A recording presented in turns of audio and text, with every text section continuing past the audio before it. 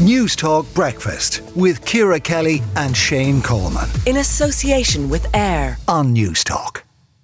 Turn back to the conversation we've been having about pornography this morning, and that survey that 71% of Irish people felt it is harmful to society. That's a report commissioned by Women's Aid. We're joined now by systemic psychotherapist and author Anne McCormack.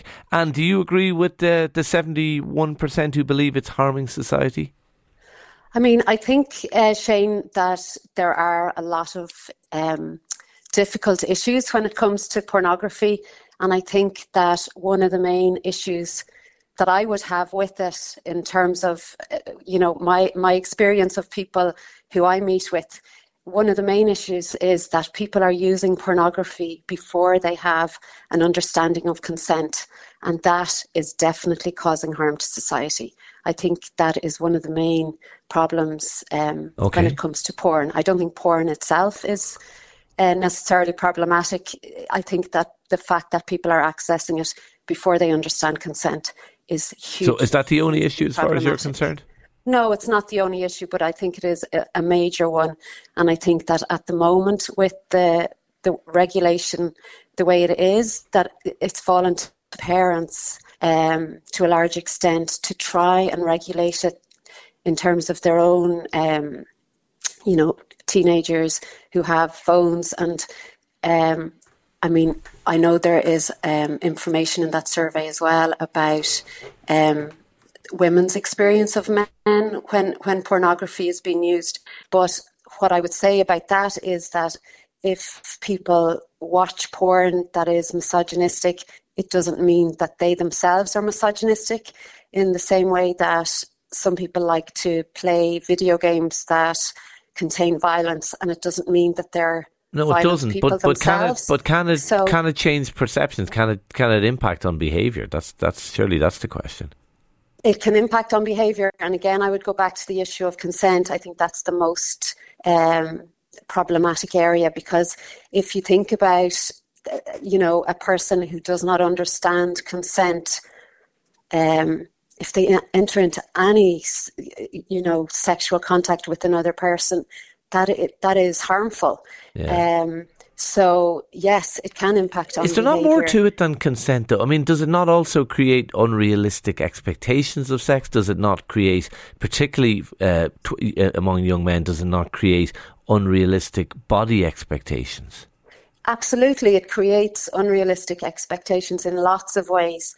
And I think, again, the issue is more about having conversations with young people, and not necessarily just young people, but just in general, people being able to have conversations about their expectations of themselves or their expectations of their partner within sexual relationships.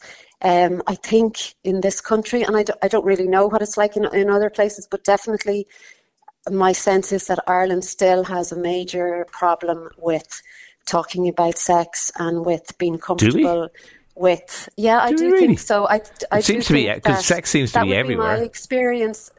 That would be my experience of meeting people who are in relationships, that sometimes expressing a sexual want is really, really hard within a relationship. And I have to say, and you've way more experience than me, obviously, in this area.